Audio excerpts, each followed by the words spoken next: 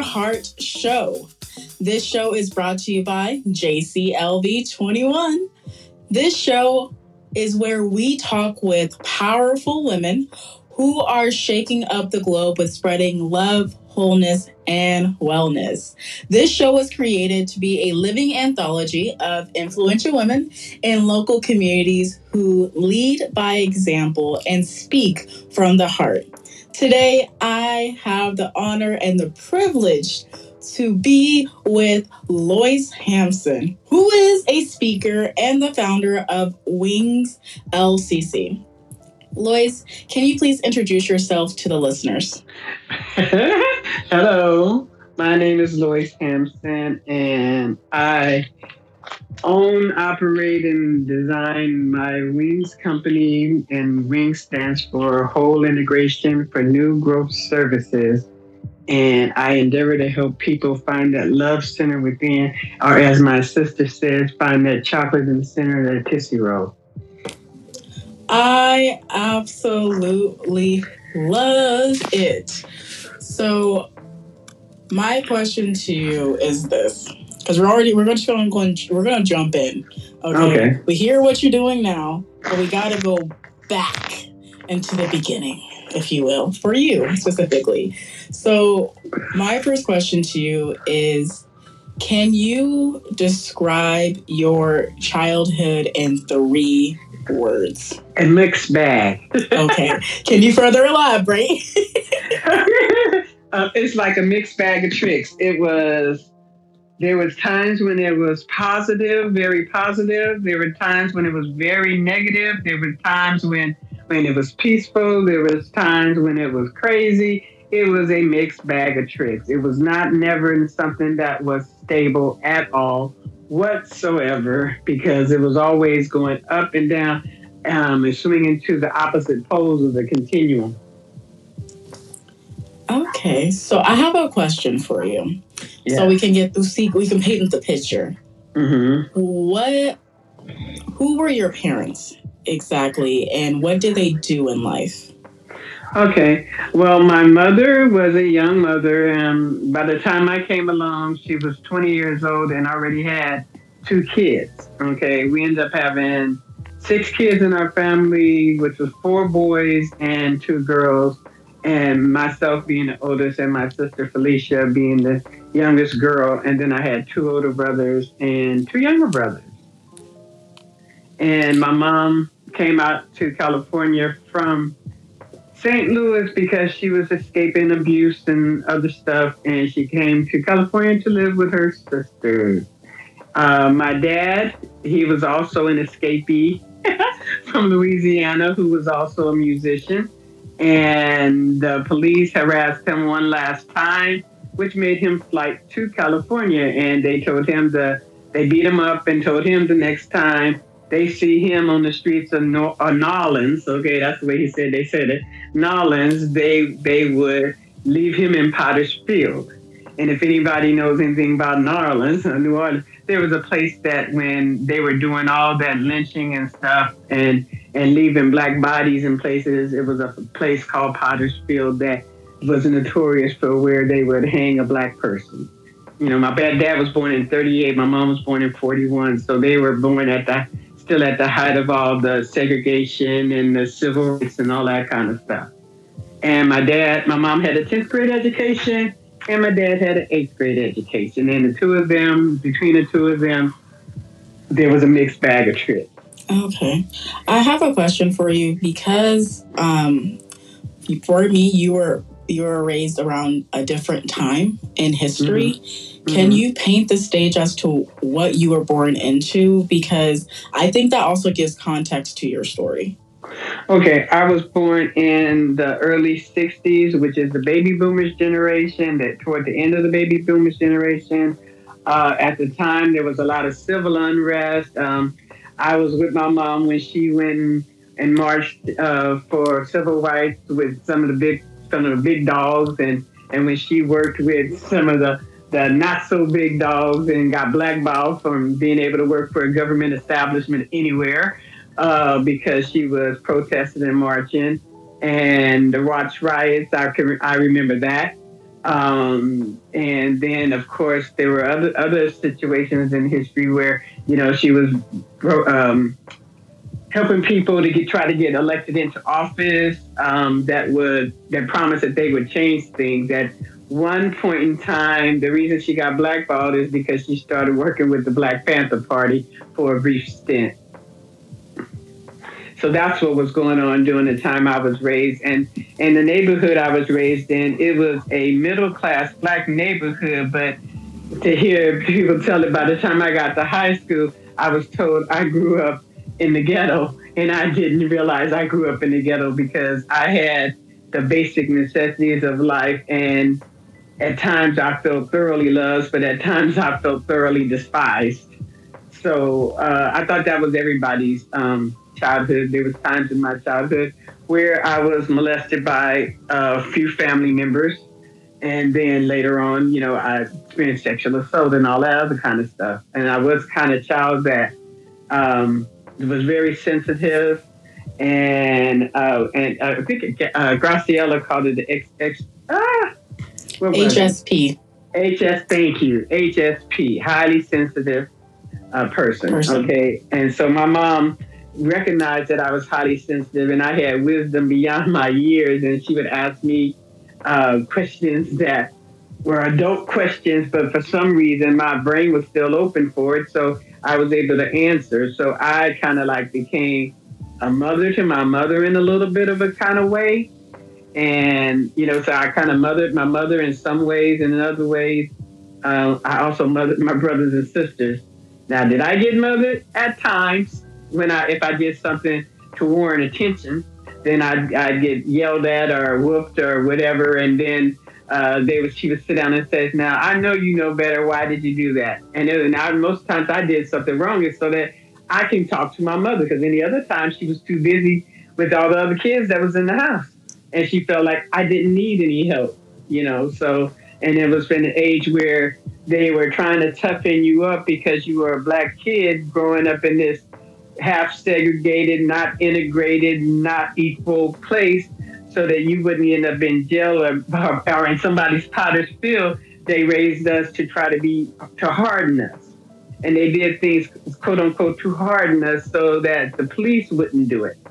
So a lot of things they did was, in abuse right now, it would be called severe child abuse, with some of the tactics they took. But they said, I'm going to say it like this, they'd rather beat our ass than have the man beat our ass. And that's what they called it at the time, the man. That meant any white person in control. Okay?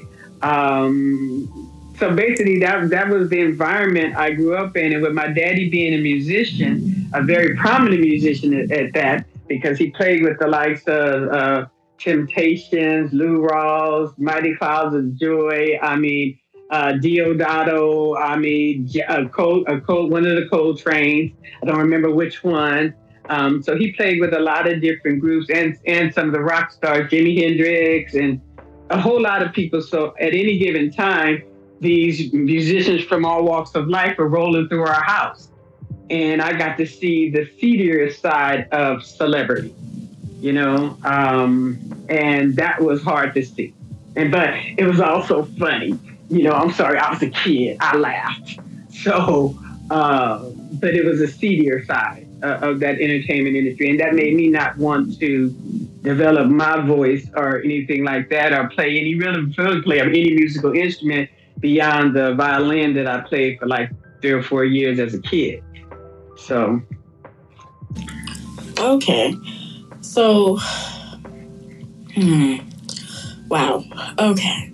That's a lot. And I will say I thank you for sharing and being open about your childhood with us. And I have one more question specifically about your childhood. And that would be, did you have any dreams as a child that you wanted to do when you became older, or anything like that? With all the things going on at that time, what future did you see for yourself while going through the time where segregation was still a thing, where lynching was still prominent, where people were actually getting stoned and a whole bunch of other things out on the streets.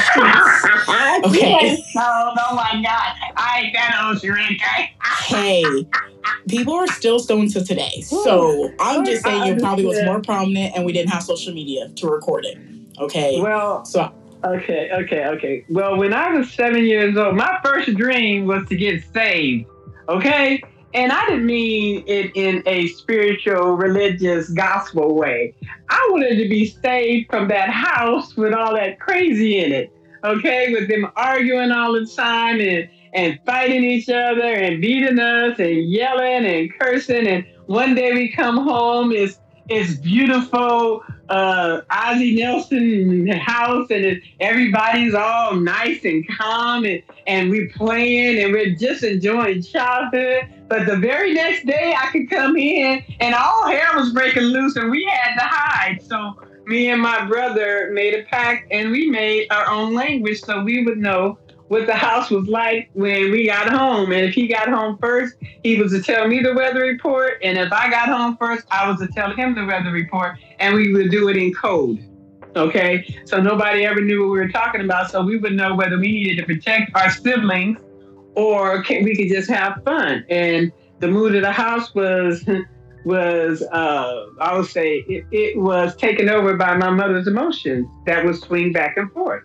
So, my thing when I was a child, I wanted to understand why my family was so crazy, why I didn't feel like I fit in because I was not like other children. I was a little bit different. I was a little bit odd, and I didn't like how I felt. So my thing was when I grew up, I wanted to become a doctor so that I could help the people feel better, or that felt like I did feel better. And I found out later that was a degree in psychology, which I did go ahead and do. But yeah, I wanted to help the people, the kids, other people who felt as unloved. And I was more like because the emotional abuse.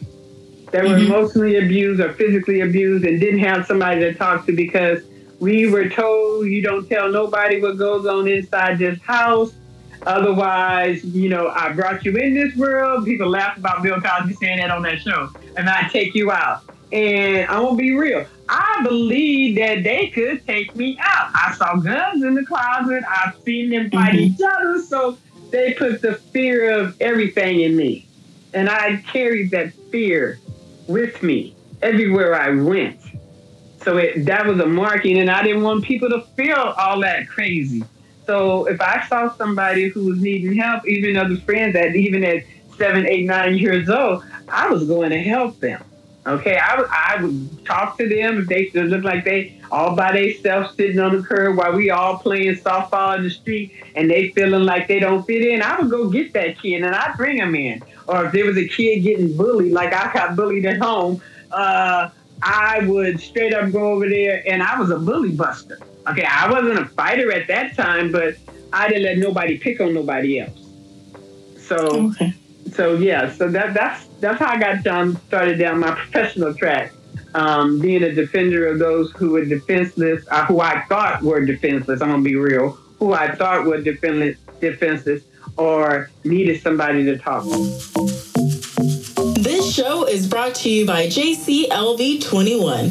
JCLV21 is a coaching company that was created to help women business owners, podcasters, and entrepreneurs build the foundation for their business or their podcast. With automation, structure, marketing, hiring, and mentorship, JCLV21 provides you with what you need to be successful for your business, your podcast, and your life. They believe that everyone deserves to shine in their divine. Head over to jclv21.com to book a call or text the word book to 702-334-8470 to schedule a free consultation today. Now let's head back to the interview.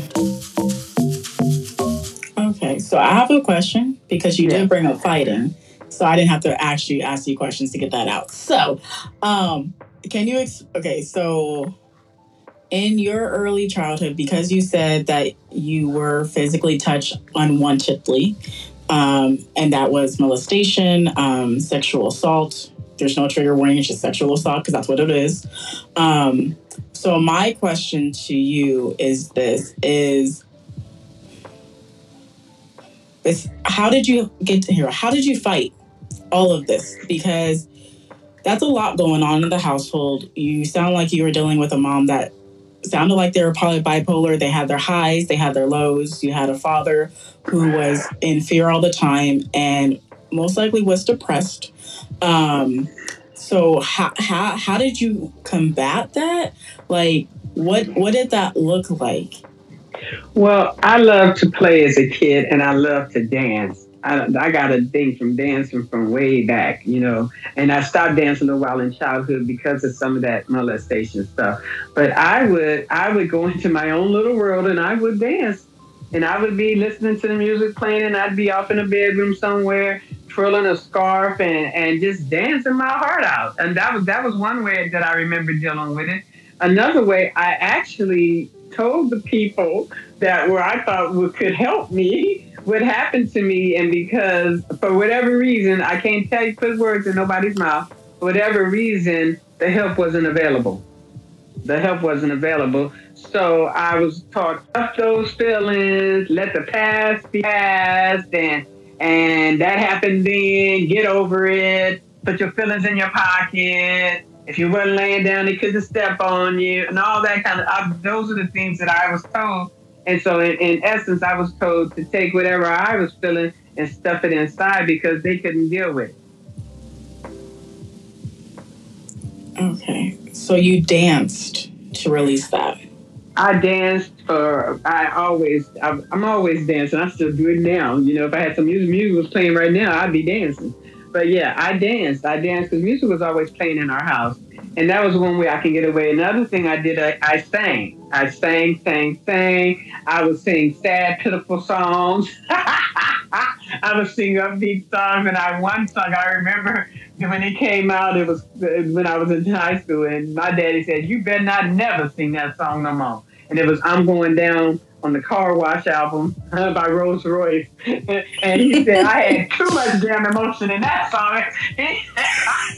So I was forbidden to sing that sad ass song. And I really never ever sung it again, not with all that emotion, because yeah, and I was good at it too, because people would just sit around, because we would have talent shows on our street, and we would get to show our talents. Dancing, singing, and that was a regular twice a year thing we did because we wanted to raise money to go to amusement parks. But yeah, so singing, dancing, writing, until a teacher told me that my writing was terrible. Okay, so I stopped writing, and I had to outgrow that, and heal from that as well, because I'll write every day, but I don't necessarily want anything I write published unless the spirit tells me, okay, now go ahead, dig out your journals, and let's put something together. But I've not been instructed to do that. But yeah. So okay. I would write. Okay, oh my God. The biggest thing, I would escape by going to the library. It was a safe space. Okay? And my ass stayed in the library, and I drug my brother and sister to the library with me when I was a kid. This might sound horrible, but for those that don't know what a library is, can you please describe what that is? Some people. I'm just saying, I love people, but just in case, what is the library? I will say this. I will try and equate it to the people that. Okay, the library is a place you go where you actually walk in and you look in a card catalog file cabinet for the Dewey Decimal number to find the book that may or may not be there. And then you would have to check the books out and take them home to read them. Or you can sit in the library and read and stay there as long until the library closed, until they kick your ass out. Well, because that's what they had to do with me. They had to kick my ass out. Okay. Or my mom would let me go. So those are my escapes. Dancing, singing, the library, staring into space. I imagined a lot of stuff. I stared into space. I was a deep, deep thinker. And my deep thinking led me to deep compassion. So I did. So for me, it was not, I kind of was transforming stuff before I knew what transforming stuff meaning that I was turning my hardship into somebody else's healing. And I believe in turning your hardship into healing. I believe in transmuting all that stuff, because it can be transmuted. So until I knew that I could transmute it within myself, I was helping other people transmute things. I love that. And so now I have questions because from my research in that time frame, church was it was a staple in the Black community. My question is that I like always going over the Wesleyan quadrilateral, which is about how do you form your faith with reason, experience, tradition, sculpture, or a little bit of each one. Can you tell us how you formed your faith? Experience. Okay, like when I said I was 7 years old and I wanted to be saved from the house with all that crazy, I saw a sign on this little White House church. It was a house turned into a church on the corner 2 blocks away, and I was 7. And I asked my mom, can I go to that church? Because the sign on the marquee says, Jesus will save you. And since I wanted to be saved, and I'm a 7, I didn't, like I said, I wanted to go to that church. And luckily, even though she wasn't a churchgoer herself, she allowed me to. And so I went there every Sunday morning for Sunday school. And like you said, in the talk we had earlier, for the snacks, for the juice and the graham crackers or whatever, because that was a treat back in that day, and then we would have Sunday school, and then we go in front of the church and tell what we learned. And one of the things I prayed for as a child was wisdom. When they told us to ask, we had to ask God for things that we would want from Santa Claus. And we only could pick one thing, and I came back asking for wisdom. The kids laughed at me and adults cried. So I didn't know how to take, that was a mixed bag of tricks too. So I didn't want to speak in front of people no more. Okay. So it was some stuff, like I said, fear was really ingrained into me. And it was easy for me to fear the next thing when somebody laughed, or because I cared about how people viewed me at that time because I was a child. It makes sense. Because here's the validation piece. And if you are not really getting words of affirmation, you're not getting built up, but you're getting put down. And that was just to make sure that you weren't going to get hurt from the outside world. Yes. Counterintuitive, but reverse they psychology, did the best that they could. But that was the best. Yeah, exactly. That was the best they can do, because you got to realize my mom and dad only had a 10th and an 8th grade education. So they hadn't learned all this higher stuff like therapy and working your stuff out and anything like that. And then because at the time that it was going on, the white community and the Black community was still so separated. The Black people didn't trust the white people. Hence, they didn't trust therapy and all that kind of stuff, because they were doing experiments on Black men and all kinds of stuff back in the day. The Tuskegee experiment where they gave Black men syphilis. So the belief in therapy and getting help for the Black community, the only place you could get the help was the church. And if the church was just as sick as your family of origin, guess what? You got more abused at the church, which is kind of like what I walked into when it came to church. More abuse. Because I understood that church is where the sick people go to get well. But the thing is you go into church where the sick people go to get well, when do they get well? Mm-hmm. That was my question. It's a good question. Okay, so I have a question now. And this is just to give more context really fast, what was the technology like at the time? Because I really want the context to be here. because you brought up library, you brought up talent shows on the street.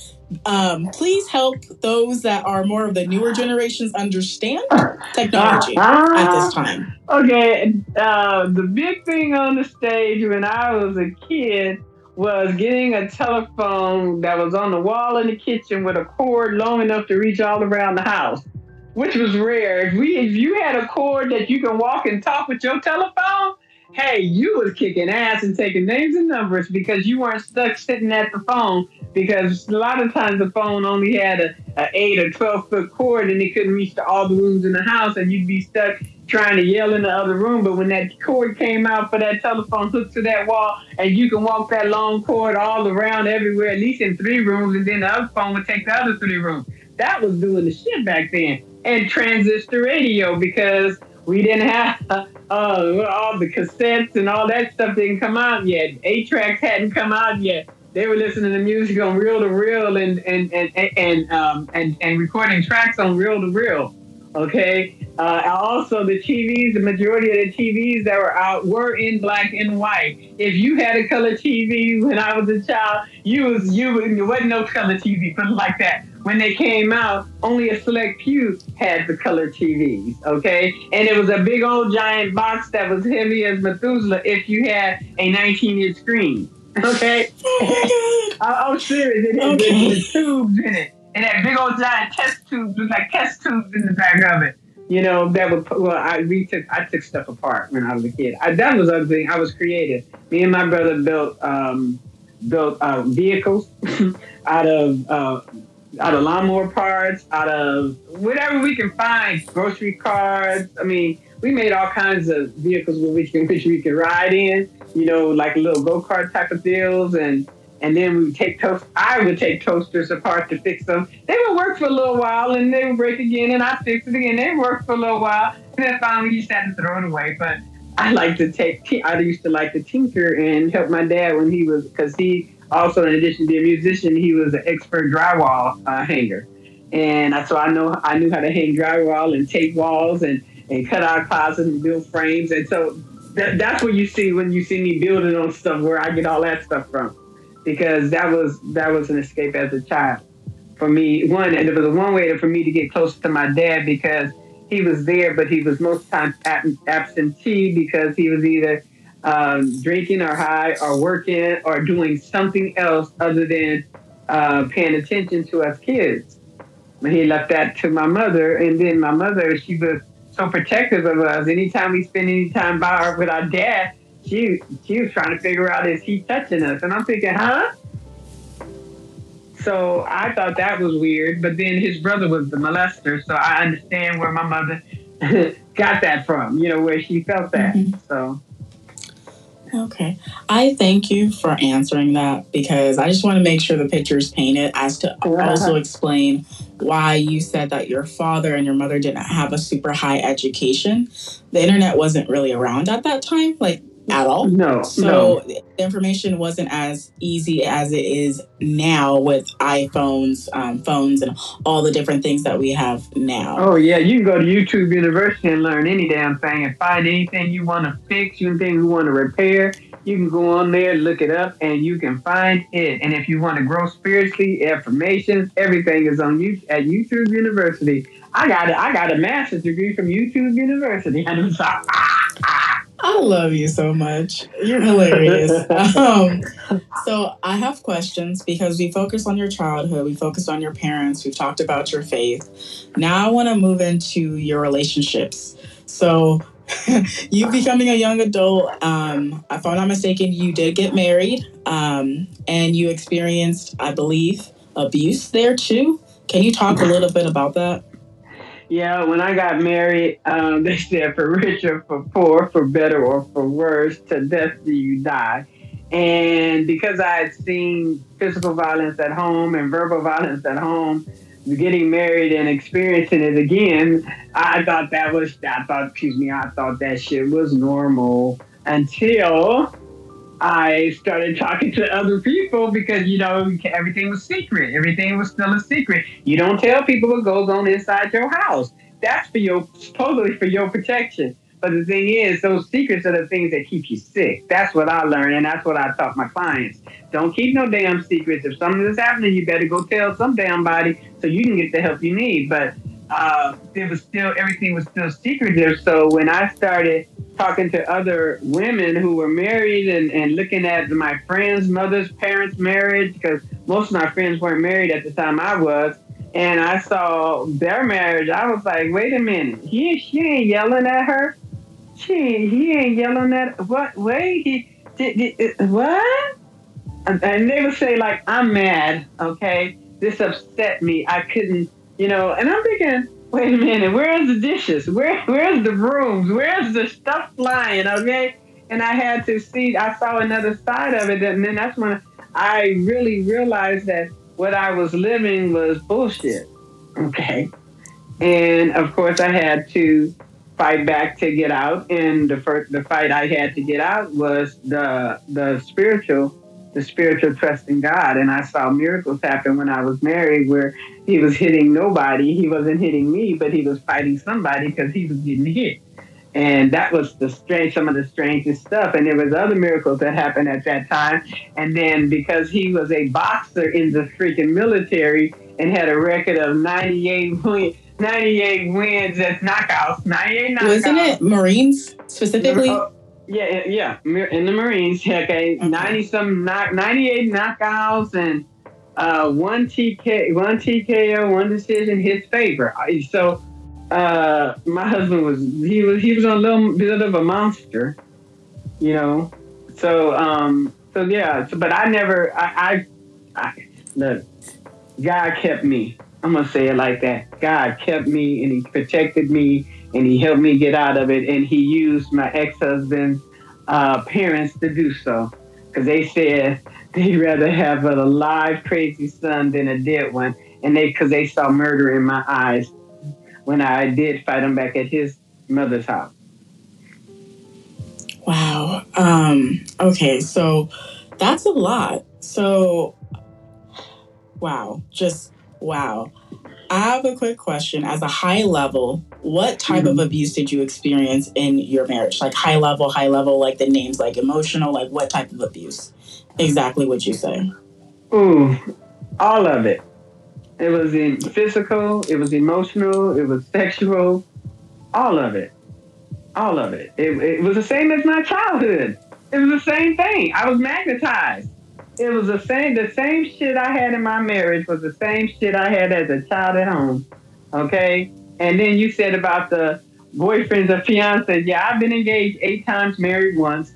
And the reflection in the mirror of what was going on inside of me manifested on the outside of me. Where I was cheating me, they would cheat on me. Where I was violent to me, they were violent to me. Where I was judgmental of me, they were judgmental of me. And the thing is, I always thought everything was my fault because I was always held accountable for everybody when I was a child. So like I said, I had a really shitty way. I had some shitty thinking going on. That's why I always talk about the shit being the fertilizer, okay? Because when you got a lot of shit, you can grow a lot of stuff, okay? You can. Okay. It's used for fields and the farm. I understand. That's right. Okay. But it sure does stink, and it stinks a long time when you got so much on you and you don't realize that all this is affecting you. And then sometimes you're somebody who's unaware, does something, and all this shit flies at them.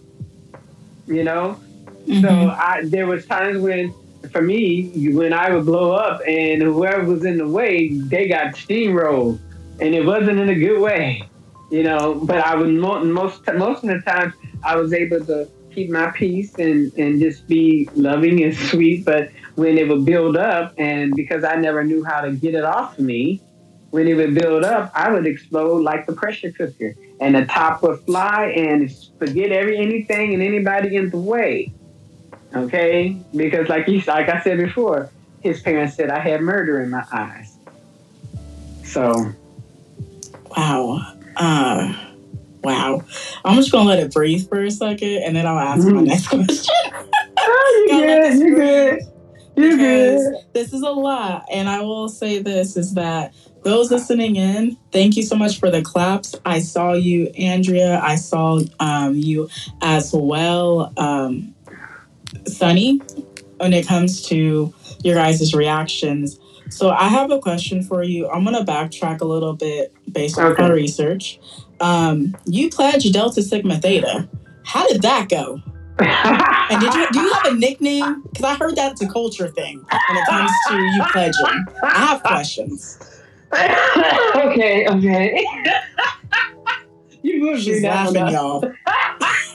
We should get ready. Strap yourself in if you haven't already. We're about to go on for the wild ride. Come on now. Yes, I am a member of Delta Sigma Theta, TTBOD, to anybody who's a Delta out there.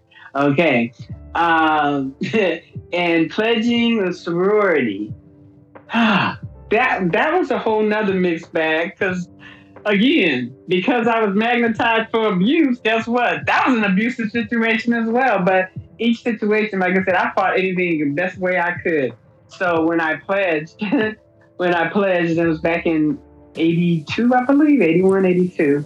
It was during a time when pledging was they were still doing hazing and degrading you and lying on you and hollering in your face with spit flying, and you're supposed to stand there and take it because, again, they were toughening you up for the real world.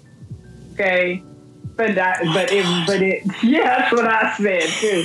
And I'm thinking, okay, it is 1980 something. This ain't slavery time. You ain't got to do all that. So, of course, being Loyce that I am, I fought against it. And I got everybody in my pledge line on the bandwagon to fight against it. The first time we all quit because one of our sisters had gotten in a car accident.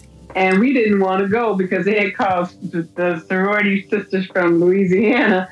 And those were some of the hardcore hazing people. So we didn't want to go. So instead of just not going because we didn't want to go, and since our sister had an accident and they said all for one and one for all, we said we all have to be at the hospital with her. Because one of our sisters, one of our legs was at the hospital, so all of us must be at the hospital. Of course, they got pissed off. Okay?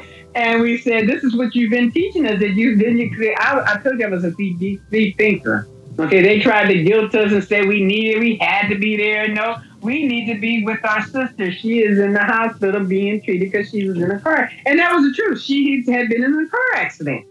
Okay? Mm-hmm. Now, were we all at the hospital? Hell no. We just weren't going. And that was the best way to get them off our back. But then the aftermath of that, they are hazing us again, all up in our face and stuff. And then it got to the place where, since they were being so abominable, I'll say it like that, or terrible, I convinced everybody to quit because we didn't deserve that. We did not deserve that. And we all said we were going to quit. So when they came to us, because we didn't go to them, everybody backed down. Okay? But I'm being real. I wasn't taking no more abuse. I said, I'm gone. Okay? And nobody walked with me. And I walked out by myself, and I went to my friend's house, my best friend's house, and her mother's in Delta also. And once we all quit, the word got out to the older sorority members and the younger ones from the big chapter all the way up to the chapter in D.C. And we ended up changing things because I walked out that time, and she taught me. That was when she told me that my biggest strength was also my greatest weakness, which was my independence. Okay. And that rang so true to me, I rejoined the line. And then they pulled some other stuff on us again. And this time the whole line walked out, and they had to call the people from Washington to come down and do a hearing with us as to why we left. And of course, all the bullshit got called to the carpet. And I told them, I don't understand. We come here and we're built up. We have to meet all these requirements to get in here, grade point averages, community service, all this stuff, only to get here for us to be in all these different colleges for you to tear us down, saying it's part of the pledging process. This is not the 1960s. This is, we don't need to be tore down. And the thing is, if I'm already built up, why you want to tear me down?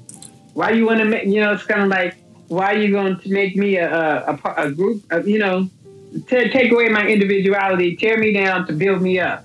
If I'm already built up, build me up more. And so I said, that's why we quit.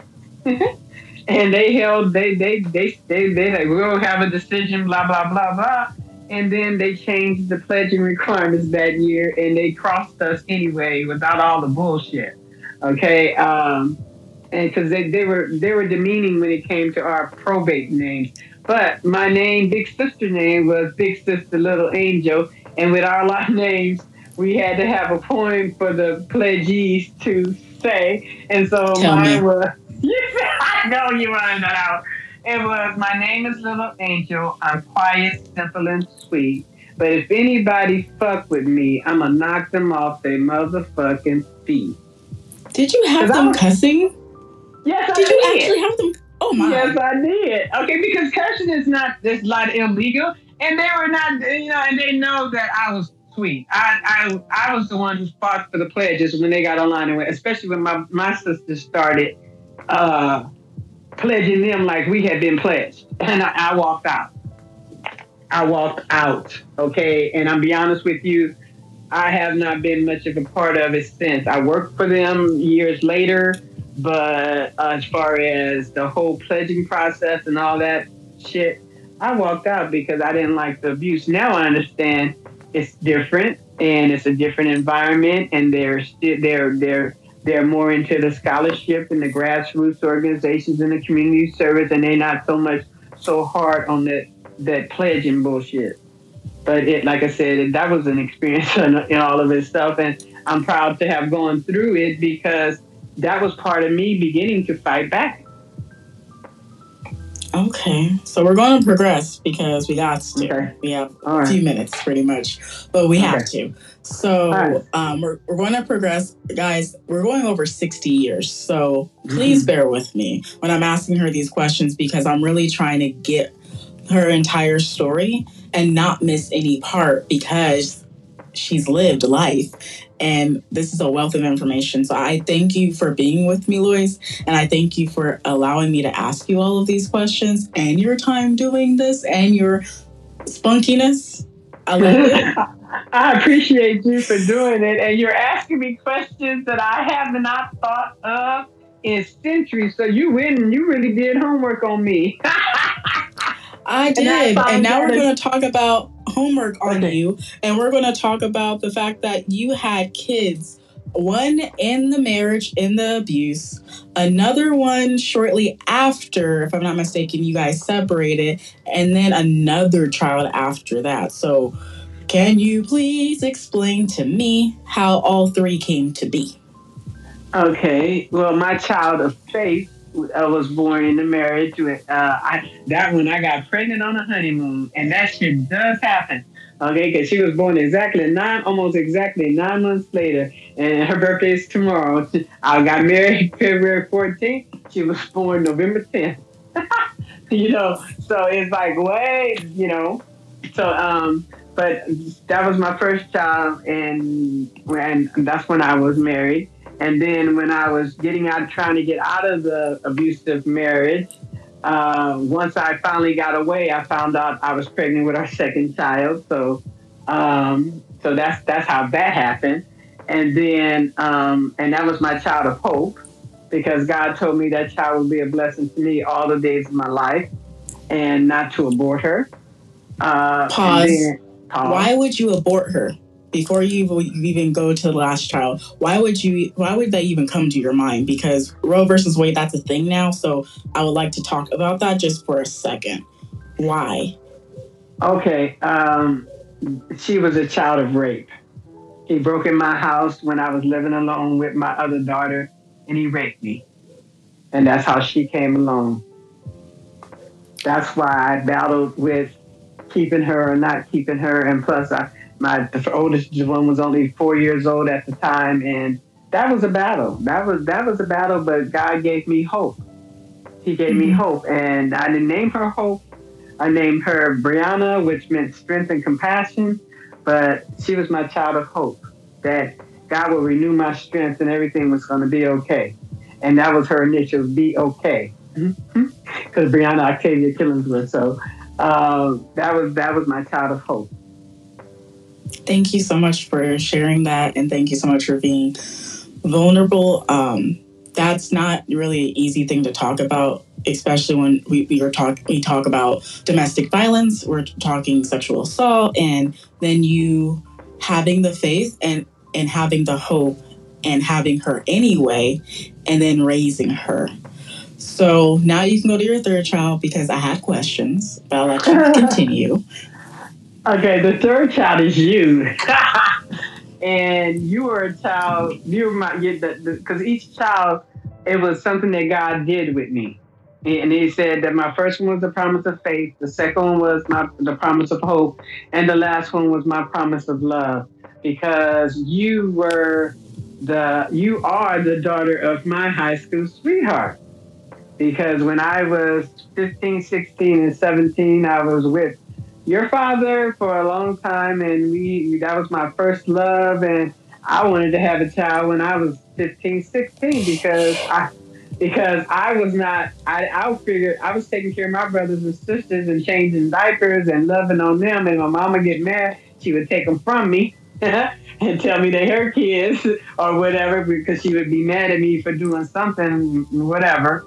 And it always felt like, everything I love would get taken away. And I thought if I had me a baby, nobody's going to do me like that. I'm not going to play tug of war with my child.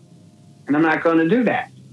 So that never happened. Let me just say, but you happened later. You happened after I was out of the abusive marriage. And I was in a period where I was diagnosed with something on my brain. And it didn't look like I was going to make it. And I had 2 little kids. And so I wrote a will and ended up getting a miracle. So that I ended up not having anything. They couldn't figure out what happened to what was showing up on the x-rays. I had 1 x-ray, something showed. 2nd x-ray, something showed. 3rd x-ray, something showed. And the specialist went and got somebody else to try to figure it out. And they took a 4th x-ray. And by that time, God had healed me. So during that healing time, during the time in between those x-rays, because I thought I was dying, I decided to call everybody that I can think of that had ever hurt me and harmed me and forgive them. Okay, because I thought that's how you do it. So I called as many people, and your father was one of those people. And after I forgave him, I realized all the love was still there, hidden under that anger, and then we ended up getting back together again, and there you are. Wow. I need a moment again because I had no idea.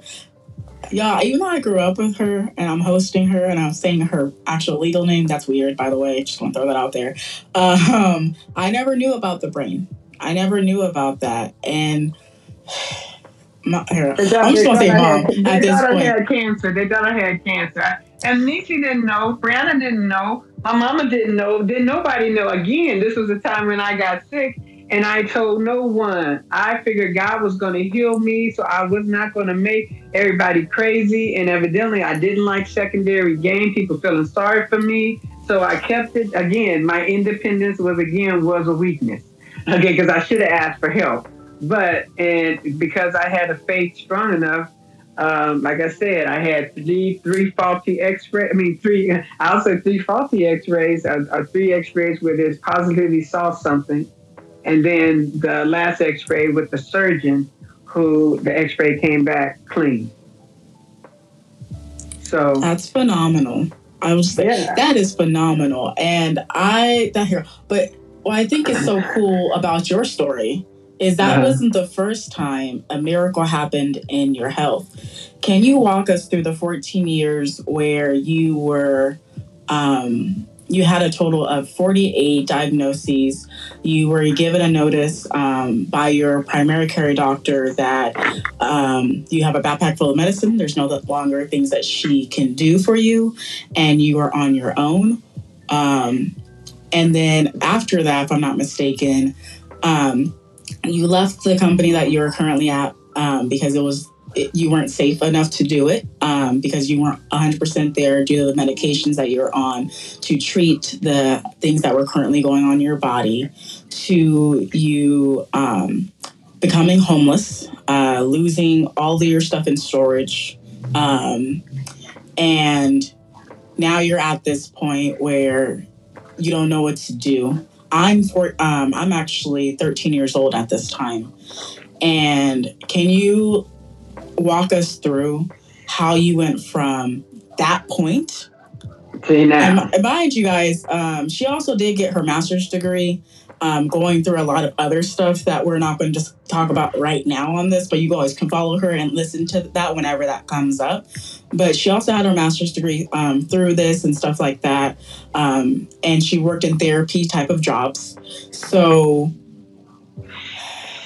what was the healing like? Because you went from a therapist, counseling, and working in group homes, working in prisons, doing all this amazing stuff in church, doing a children's ministry. Like you were doing this thing, okay? So what happened with your health? Because now I can say it's a miracle, but at the time it was not a miracle. Okay, what happened to my health is I did not realize that I was not properly taking care of my whole being. Okay, I dealt with abuse. I had therapy. I did all that. I was going to the doctors and I was doing what they were saying. I was at the church and doing what they were saying. Okay, I was doing all these different modalities that was supposed to bring healing to my mind, heart, and body, but I didn't know that I was energy.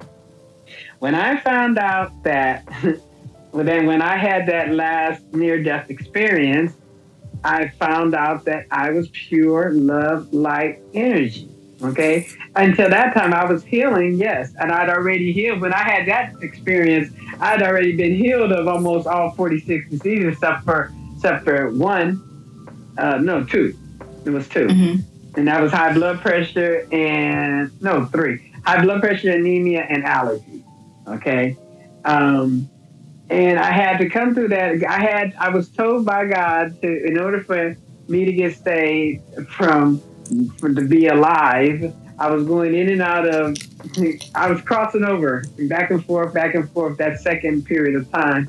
And my dad told me he said, fuck what the doctor said. This is my dad. That's how he talks. He said, fuck the motherfucking doctors. They don't know what the hell they saying. He said, and then I heard a voice say, you shall surely live and not die. And so I woke up from that leaving and coming back. And I said, okay, God, if I'm supposed to live and not die, you got to be my hands, my feet, my mouth, my eyes, my ears, my nose, because I had something wrong with every part of my kidneys, my heart, my veins, everything, because I had all, like you said, it was 46, not 48, 46 different diseases, autoimmune. And any one of them could have took me out. Okay. But for some reason I was still here. And so then I heard God say, well, if you want me to do that, you got to forget everything that you think you know about who I am and let me take you on the healing journey. And before that, I said, God, I'm so sick and tired of being sick and tired because I couldn't even sleep inside the house. I had to sleep on the patio for 6 months because I couldn't breathe indoors. Okay, mm-hmm. So I watched bugs crawl, and that's a whole nother. I was talked to by animals. Okay, it was funny. I was talked to by animals, but when I had to forget everything that I knew about God, He took me on a journey for Himself, and then I started. I was on a learning journey, and I had to figure out what was wrong with me, and that came first. And it was the biggest thing that was causing all the diseases, all the myriad of things, was celiac disease. Okay, and that's where your body cannot process gluten, and you're not getting nutrition to all these different areas of your body. Hence, the area that is not getting nutrition gets disease.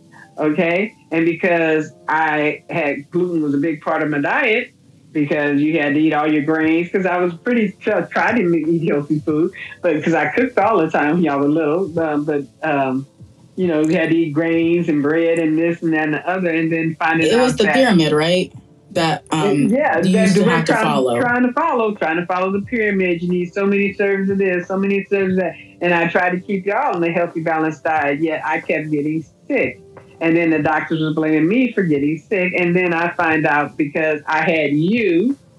I couldn't by this time in my sickness. I couldn't read or write, and I don't understand why. I couldn't. When letters were transposed, and when I tried to sign my name, I would forget how to sign my name. So it was like I had to pass that stuff over to somebody else to do for me because and then I became aphasic where I could hardly talk. So you had to do the research for me, and I made you, and I acted like I was back in school. And it was like the scientific method, ruling out this, ruling out that, ruling out this, ruling out that.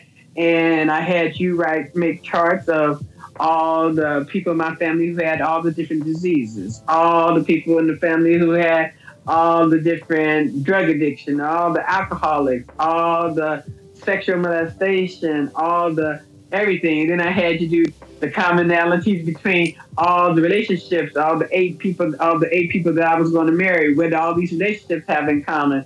And then I had you do research, and I had you make PowerPoints. I don't know if you remember all that about gluten and how all the diseases is caused. I had you make a whole PowerPoint for me that I shared with my family. Okay, I remember.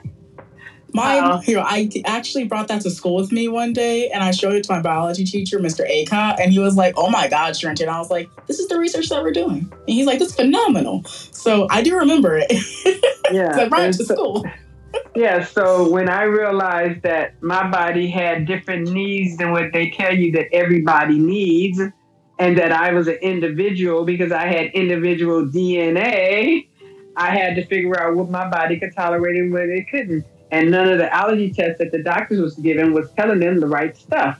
Because certain allergies you can't tell by a blood test or you can't tell by a needle prick, okay, or stuff put under your skin. Like gluten, that's not one you can tell. So it was a matter of finding out what was wrong with me, then getting blood numbers from the doctor, having them give me copies of every blood test they did of me so that I can figure out what foods I needed to eat, what foods I needed to eliminate in order to get the number to change out of the red zone into the green zone.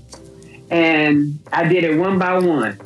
Okay. I didn't try to do it all at one time. It was baby steps because this healing journey has been going on a long time. And then, hey, miraculously, well, I guess about 10, 11 years later, I was given a clean bill of health. That was like 4 years ago. You know, where I was told, "Hey, I'll see you next year." I was like, "Huh?" I was like, "Huh?" And you know, people say, "What do you mean? You have a physical every year?" No, I went from going for a physical every year to going every 6 months to going every 3 months to going every 2 months to going every month to going every motherfucking week, and then being in the hospital in between. So no, when they say see you next year, that was I celebrated my ass. I gave myself kudos all over the place. Okay, but yeah, that's how that went down. And now I'm here having understanding that energy is what it's all about, and that's that divine spark that keeps you breathing or gives you that prana, and that's your life force, and that we have an energy body that needs tending to, and that because we're energy at our core, and we have to take care of the body so that the energy can raise, and we have to deal with all that stuff I was told to stick down in the dirt and forget about it. All that stuff had to be brought up, and people call that your shadow self. Okay, I think it was Carl Jung or somebody like that. I don't remember all the psychologists because this is a year. That's a long time ago for basic psychology, but I think it was Carl Jung or something like that. Who talked about the shadow self and all that kind of stuff. And the shadow self is the fact that when we figure out energy never dies. Energy can't get sick. Energy can transmute. It can change. It can get stifled. It can get blocked. It can get constipated. But it is always here. And everything that's made that you ever see is made of energy. That we can't see the energy moving, but energy is always moving. And when we hold things inside of ourselves, feelings, emotions, hurts, pains, slights, and we don't see it through the eyes of love, that energy gets blocked and trapped until we see it through the eyes of love. And that's the target that we're supposed to be hitting. So we're not sinning against ourselves. Because when we don't hit the target of coming from love with ourselves and others, there's a lot of crap that goes on in between, like the stuff I grew up with. My mother didn't know about doing no work. She didn't know nothing about any of that kind of stuff. All she knew was what she was told. You I'm know, back. okay.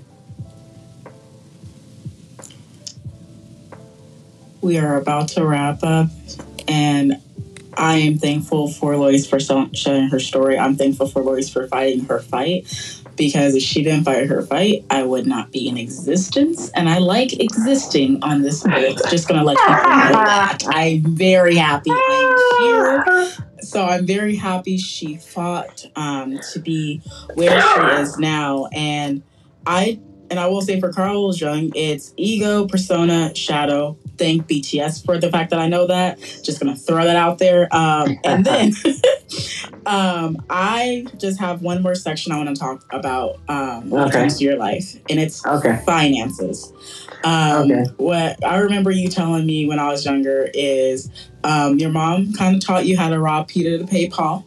I personally saw payday loans where you said it was one time, but I thought it was all the time. There was pawn shops, stuff like that. I know that you also had a battle with Social Security in regards to stuff. So can you take us over high level of your financial life and what that looked like as you progressed in the years? Okay. I'm gonna say this. This is fair. I mean, I think I've ever said this, but when I was 18 years old and went to college, and I tried to get into the dorms, I couldn't get into the dorms because I had bad credit, and I had never had credit. How? Because, like I said, Mama robbed Peter to pay Paul, and if we needed some lights on, she would use our names and social security numbers. So by when I started out with bad credit, so it took me years. By the time I finished college, I had got that credit thing on lock. You know, where I figured out, okay, I got to clean this up, I got to do that in order to do whatever I want to do.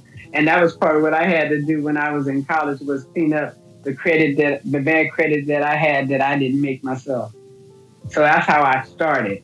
Now, when the payday loans came into picture, that was a time when I was by myself raising y'all, and I think I was still in school. That means I was still working part time and doing hair and all that kind of stuff. And you guys will come up with an instrument needs to be fixed, okay, because it's broken. A uniform needed to be bought, you know, and the money wasn't there at the time. So the pawn shop didn't come in until later, but I knew that if I get a payday loan, I can go and get you what you need, and you only lacking that, and you'll have yours when the band marched or whatever the situation was, because it was not in the budget.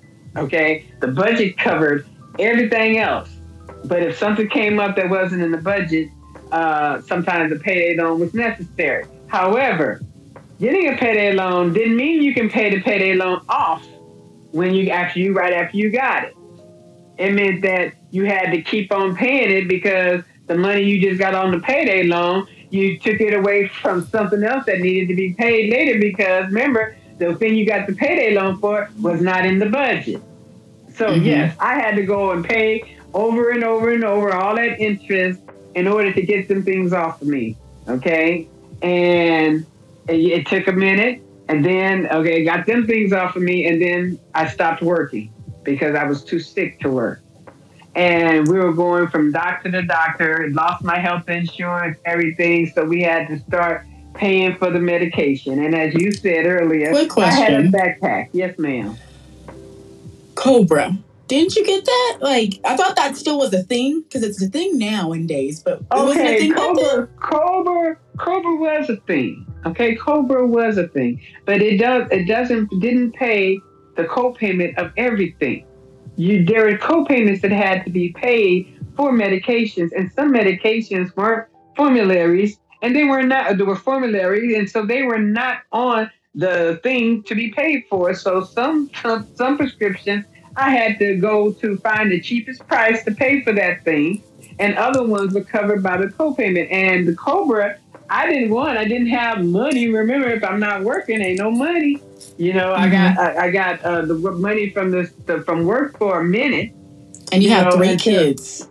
Okay, well, and 2 were in college, and you were in private school at the time when I was pulled off of work. So I had a lot of balls in the air, as you said. So many. Eventually you drop one, and it's a cavalcade of balls falling everywhere, all around you, and that's what the hell happened. And I ended up having to put my jewelry in, because I love jewelry. Put my jewelry in the pawn shop for medication. All of it didn't go in at the same time. It was over a period of like 2 years where I had to give up a ring or whatever, because when it was time to get it out, I couldn't afford to get it out because I gave the money to the people for the medicine. You know what I mean? So it was one of those things. And then I was blessed to have the health insurance as long as I did, because a friend of mine who I had met online, and they're a really nice person, told me that God told them to pay my health insurance for a year. So we had it for a whole year, and they were paying $700 a month. So God sent beautiful angels, earth angels, to help me during that time, so that even though we were homeless, we were never homeless, because we had a car at all times. You know what I mean? We had friends. And Walmart, yeah, because there were times we slept at Walmart in the car, and Walmart, because they stayed open 24 hours, and RVs and all that stuff across the country were able to park at Walmart's parking lot, and they don't bother them, when they drive. So I heard that, and that's what we did, and that way we had a bathroom to go into and all that other kind of stuff. So I did the best with what I had, no matter what situation I was in. I did the best with what I had, and what I had at that time was a car and money for food. And we never went hungry, and we never were completely homeless. And we only had to sleep in our car maybe once or twice during that whole period when I didn't have income. And then the battle with Social Security, I started work when I was 13, and I paid in Social Security for many, many, many, many moons, because up until the time I was pulled off work, I always had some type of job somewhere. Okay. So they wanted to fight me and wanted me to keep going from place to place, telling them all the symptoms, all the stuff, and doctor to doctor and doctor to doctor. And I did for the first time, which was, when I was at the sickest. And eventually they gave me the money. Okay. Then they started, when it was time to renew it, I missed it because my daughter was the one that was handling the finances and stuff, because I told you couldn't read and write and stuff, was in Japan, and I missed a court date. So they took it away. And that was Brianna. Just to make sure Brianna. We have context. Okay. Yeah, that was Brianna. They took it away. And then as I started fighting for it, I was recognizing that the more I repeated the symptoms, the more I said how sick I was, or had been, because they want to know the worst, they want to know the medium, they want to know the end, they want you to they just want you to stay sick, I think. I don't know. And I realized that the more I talked about the symptoms and all the stuff that was going on in my body, the sicker I was getting. So I had a talk with you, Brianna, and Niecy. I don't know if you remember this. We were in that house you're living in now. And I said, I don't want to fight with them anymore. I don't want to fight against or fight for anything. And, because God told me that, I thought about it, and what I'm doing right now with my house and stuff, I'm able to make it. I just needed somebody, Brianna, to pay the insurance and $100 a month, basically. Okay. And then, whatever, she can claim me on her tax. Basically, that was the deal. Okay. And the whole thing is that let me be able to afford me the peace so I can go into myself and really begin the healing process. And that was when I understood that the energy was the thing that was still keeping me in illness. Because, like I said, psychologically, I knew I dealt with all the stuff. Mentally, I knew it. Financially, I knew I healed both. Everything that I could do, I did, but I hadn't dealt with the energy. And so I learned about energy, and God took me through all different types of different mediums in order to learn different things, from yoga to finding out about crystals and earth minerals, to find out about everything has a 7.83 megahertz to sustain perfect life here, and all kinds of stuff, and touching trees to draw energies, and rock, and just learning about it, and then being, and then over the last year, understanding that we all are in this big energy ball that's 8 meters in a circle all around us, and it's called the Merkaba, and that is when your Merkaba is lit up, and you're vibrant, your energy, because your energy is high, and the higher you raise your vibration, the more effect that this energy ball that you're able to access, and the wisdom, the whatever that's in there, because it holds your whole soul's journey. It's your, what they call your Akash. It's where all the people that you ever loved, that part stays with you until you're gone, and it still stays in this ball while you're here. That's why I know my daughter's going away, because when I had those 3 near-death experiences, that's where I went, and that's where I was able to see everybody. That's why I know that ain't nobody gone. I just can't physically see them, but their energy is here if I want to tap into that.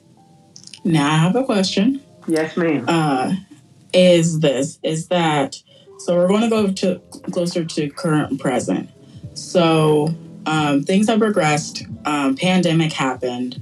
Brianna went on a trip. Brianna came back with COVID.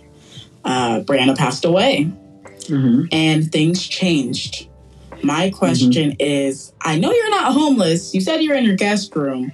What happened after that with your finances?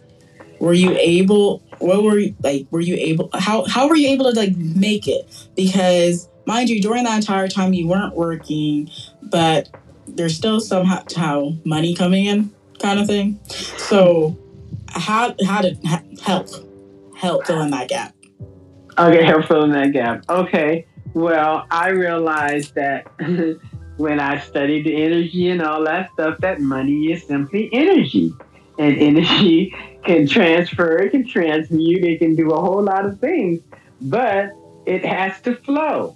So I stopped thinking, saving for a rainy day, and started living life to its fullest. And as I put the energy out there, the energy came back to me. And then as far as how did I make it, I followed my intuition, and it led me to the house that I'm in, just like it led me to the house that you're in, just like it led me to the house that your sister is in. And I had envisioned myself in this house before I saw this house, so I knew this house when I got here. And I think I told you that before. And the whole thing is, when Brianna got sick, I told you that God said that she would be a blessing to me all the days of her life, because she had set aside money for us. We were able to take that small amount of money that we were given, and because of my financial knowledge and acumen, I'm gonna say like that, my business. You learned acumen, a lot.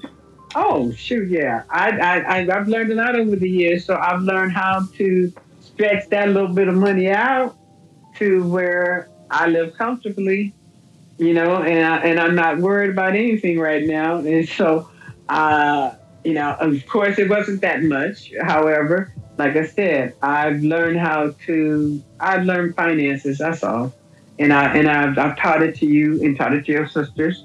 And you guys tend to be good at it when you want to be. Okay, but yeah. So that's it. And the thing is, following my instincts, following what the spirit leads me to. It's like I told you before. It's like the yellow brick road. The bricks light up when I get to them. And now I feel God is pulling me out of retirement because I like traveling.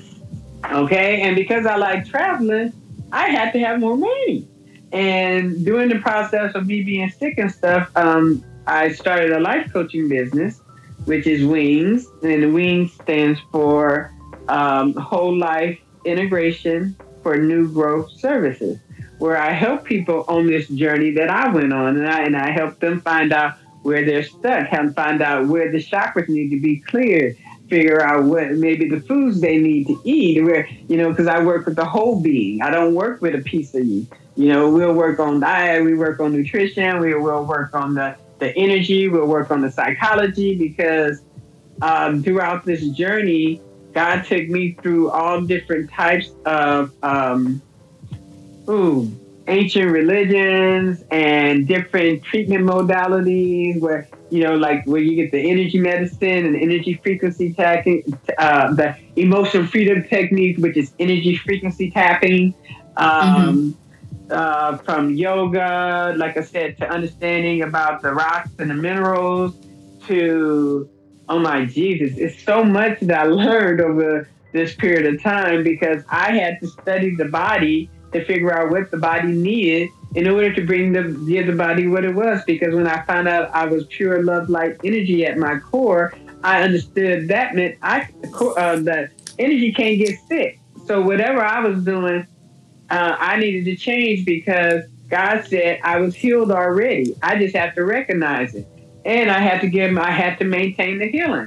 So if I'm already healed and maintain the healing means I needed to eat something different or do something different, that's what I did. And I did that the same thing with the finances. If healing of my finances meant I needed to do something different, I did something different.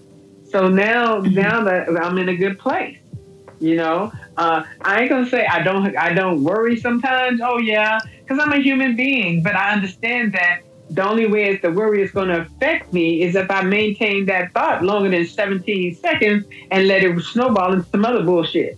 Okay? Because every 17 seconds you hold a thought, it finds another, it's magnetized to another thought on its same level, just like it. So I try to keep my thoughts positive. And when I hear a negative thought come to me, like when I was on the mountain in Paris, one thought says, "You're too old to be doing this shit." The other thought says, ease on down the road. So I learned how to pull from my being that which I needed to keep moving. And I've learned how to transpose or transition a negative into a positive. Or I'll say like this.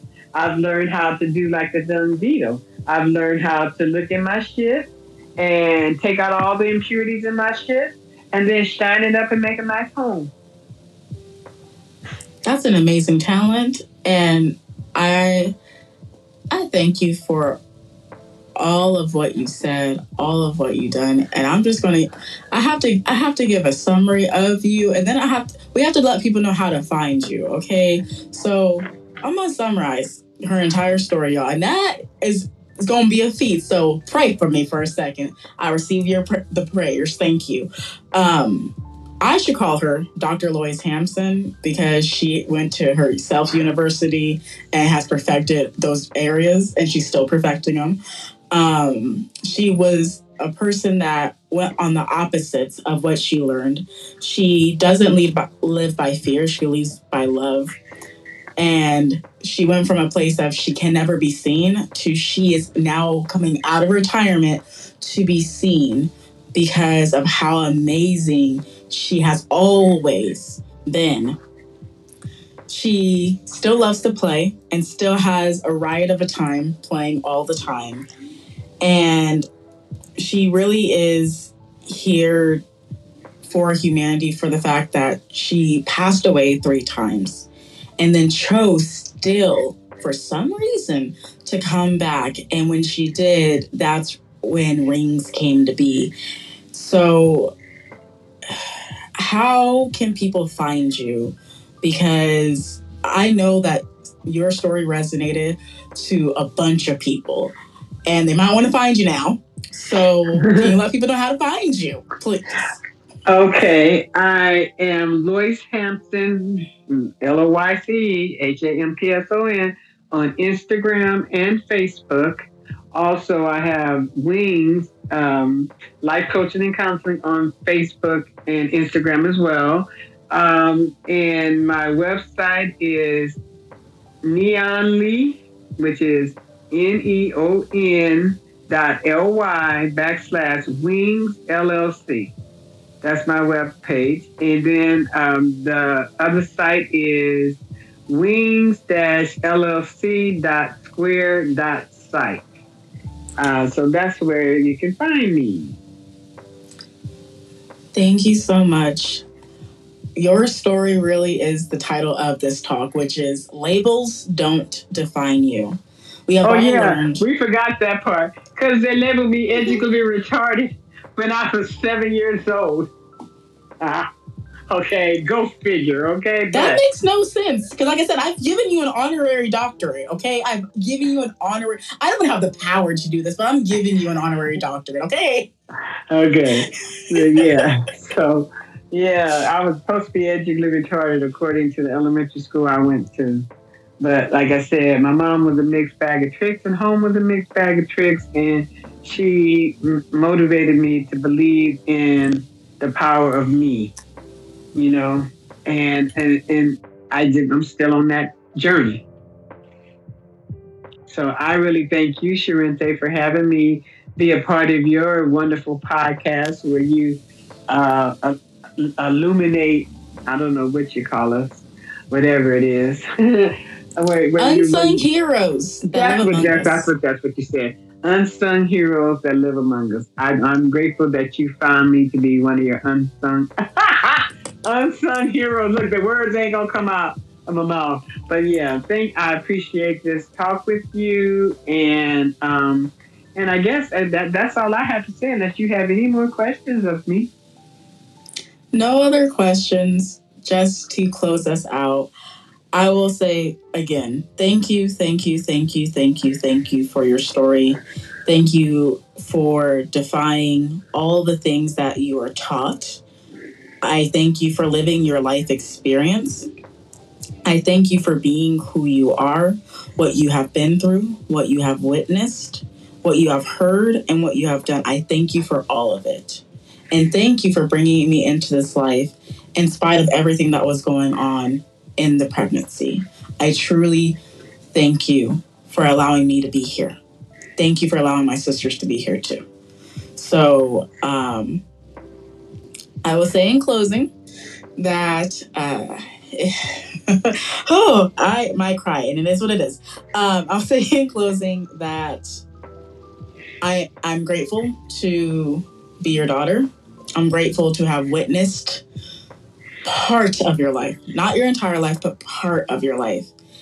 And it has helped me to be the woman that I am. It has helped me to be the other roles and other labels that I am, and also let me know that I am none of those labels. So I thank you for your living anthology.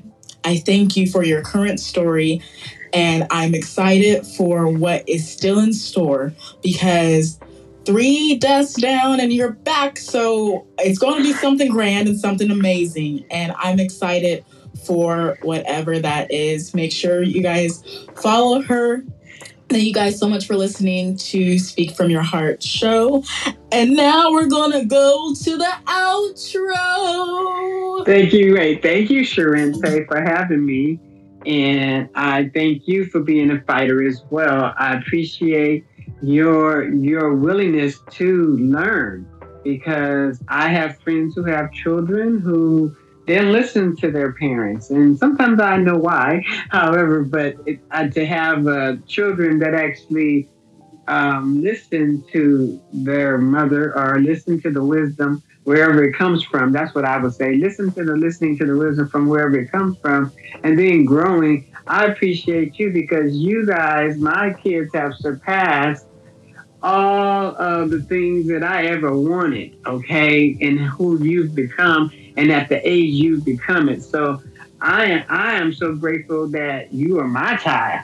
Okay, you know, I get on here and I listen to you and I get the tears, man. I be like, that's my baby. That's my baby. You're my baby. Yes, that's my baby.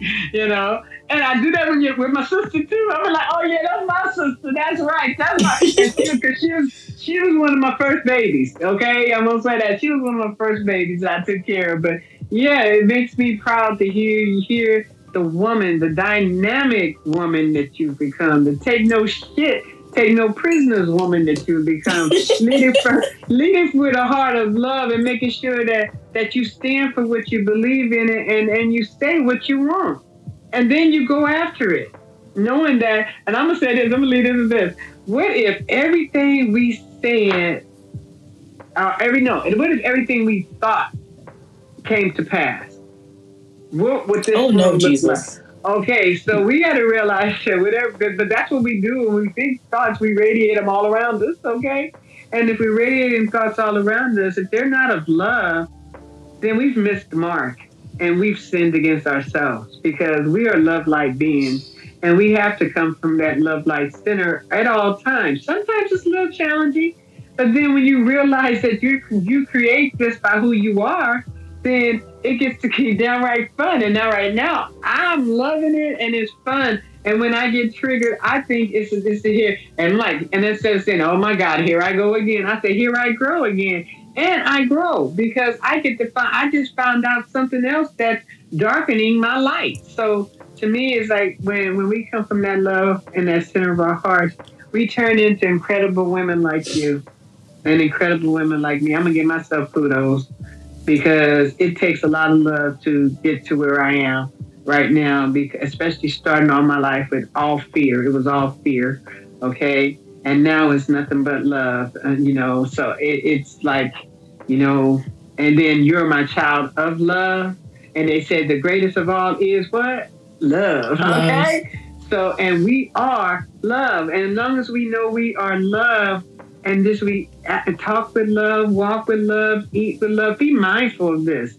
And then and respond with love. Don't just react, respond. And when you do that, you elevate yourself, you shine your light brighter, and you elevate all those around you because everybody is interconnected in this same beautiful love light energy. And we got to see each other in our wholeness. We can't just see each other as is, because as is a manifestation of what's going on the inside of that person. So what you see that you don't particularly care for, then you got a whole pono of that shit.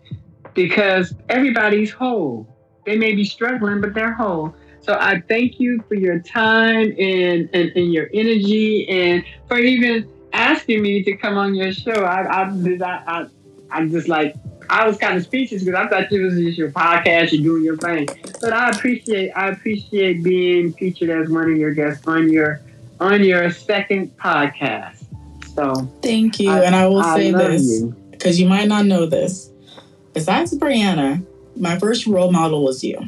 So you have never let me down. So thank you for leading by example and for you being you. Truly. Thank you very much. I appreciate you. And I think that's Andrea. Thank you, Andrea, for the high five. Thank you, Andrea.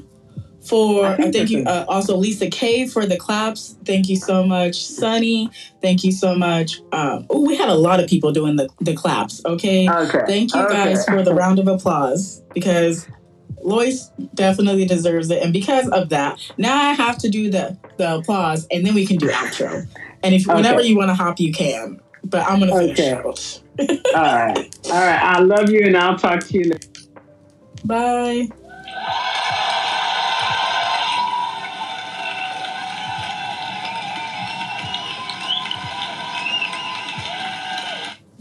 There you have it, y'all. Loyce Hampson, MA, MFT, founder of Wings, also known from me to her mommy. Thank you really so much for listening in. Am I crying? Yes, I am. And it is what it is, y'all. Your stories move me. Okay. All stories move me. So we'll be back here for the live. We'll be back for another episode in a couple of weeks. You'll hear, you'll know, because I'll pop back up. So I will catch you guys at a later time. Outro. Thank you for listening to this episode of Speak From Your Heart Show. Remember to rate and review on Apple Podcasts, Spotify, or your favorite podcast streaming platform. Be sure to give us a follow or DM us on Instagram at Speak From Your Heart Show. Your takeaways and thoughts on this episode. That's all for this show. Until next time, see you.